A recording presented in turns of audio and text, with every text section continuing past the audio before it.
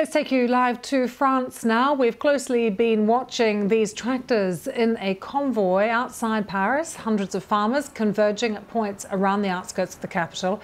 This is part of their continuing protest against falling incomes, rising red tape and competition from imports. We know that there are a lot of police on the scene as well. I think 15,000 was one estimate, trying to stop them coming into Paris. Let's take you to Bethany Bell, who joins us now from just outside of Paris. Bethany, I think you're near Charles de Gaulle Airport. What's been happening there? Well, you can see the line of tractors behind me, which is blocking one of the main motorways into Paris near Charles de Gaulle Airport. We were driving along with one man who is here with his son-in-law, who's been driving a tractor. His son-in-law has a horse stables not too far from here.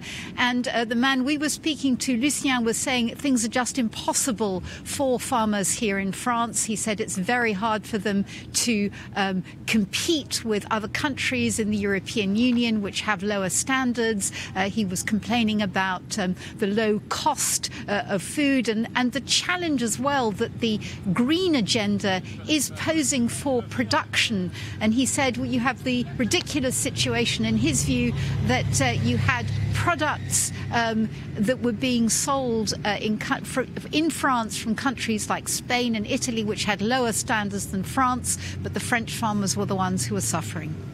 Any disruption to the airport so far, Bethany? At the moment, we understand the airport, they're trying to keep that area free. This is the A1 motorway, which is the motorway between Paris and Lille. As you can see at the moment, it's blocked here.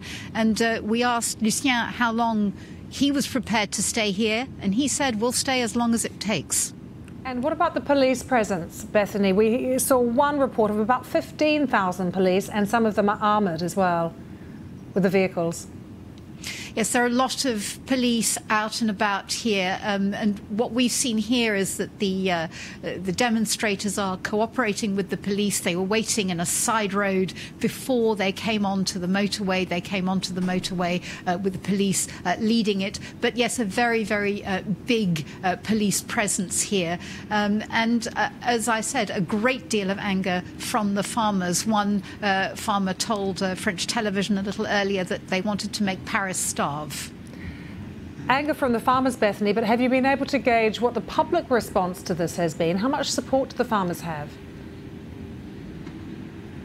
There is certainly sympathy for the farmers here, but there's also, of course, concern about the disruption that this causes and an understanding that this is something that may take some time to work out. You know, the proposals made by France's Prime Minister a couple of days ago didn't go down well, and it seems more concessions will be necessary. But at the moment, feeling certainly that this is a difficult situation and the farmers are digging in their heels.